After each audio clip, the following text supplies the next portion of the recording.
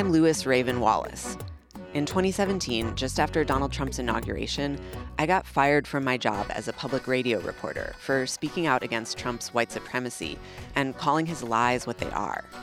Ever since then, I've been digging into the history of so-called objectivity in journalism and other people who've challenged that idea. Objectivity is the ideology of the status quo. It is.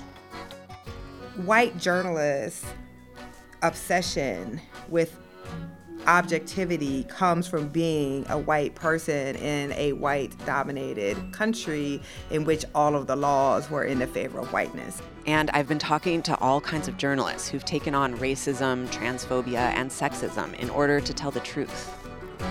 As journalists, we don't have the luxury of being comfortable. If you're a journalist and you're comfortable, you're not a very good journalist. You should be uncomfortable every single day of your life. The View from Somewhere, a podcast about journalism with a purpose, drops October 15th. Subscribe now.